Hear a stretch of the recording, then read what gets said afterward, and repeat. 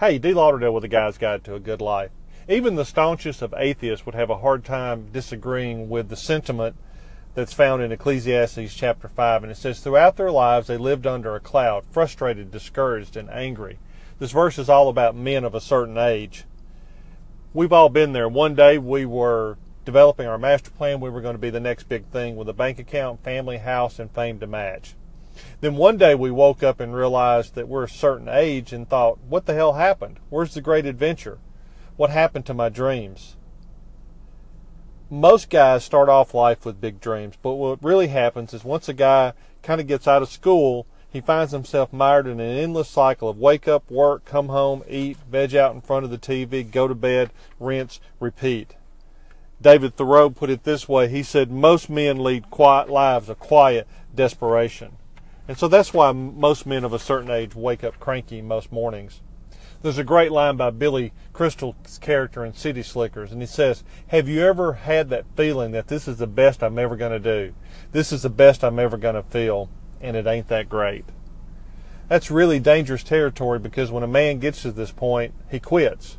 He becomes apathetic.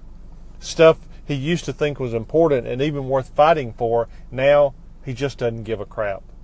This is dangerous because men are hardwired to give a crap.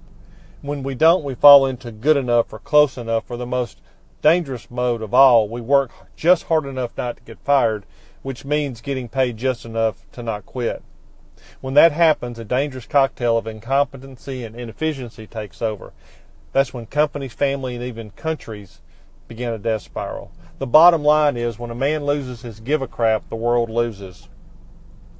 But who told you to quit, man of a certain age? Who said it had to be this way? Where is it written that wherever you are in life is where you have to stay forever? There have been tons of men who've succeeded later in life. Ray Kroc was a 52-year-old milkshake salesman when he bought McDonald's. Jake Cover invented the Taser when he was 50 and didn't sell a single one until he was 60. Sam Walton owned a small chain of discount stores, but he didn't open the first Walmart until he was 44. Nick Saban won his first national championship at the age of 52. Are you getting it, men of a certain age? None of us are done unless we allow ourselves to be done. The fact is, we're actually moving into a powerful time of life. We've got more time and freedom than we've had in a long time. Now is the time to get back in the game. It's not the time to give up and waste away our most productive years bitching about the election or complaining about our taxes. Why? The world needs you and every other man of a certain age. We need your experience and your wisdom. So please stop sitting in the bleachers watching the game and get back on the field.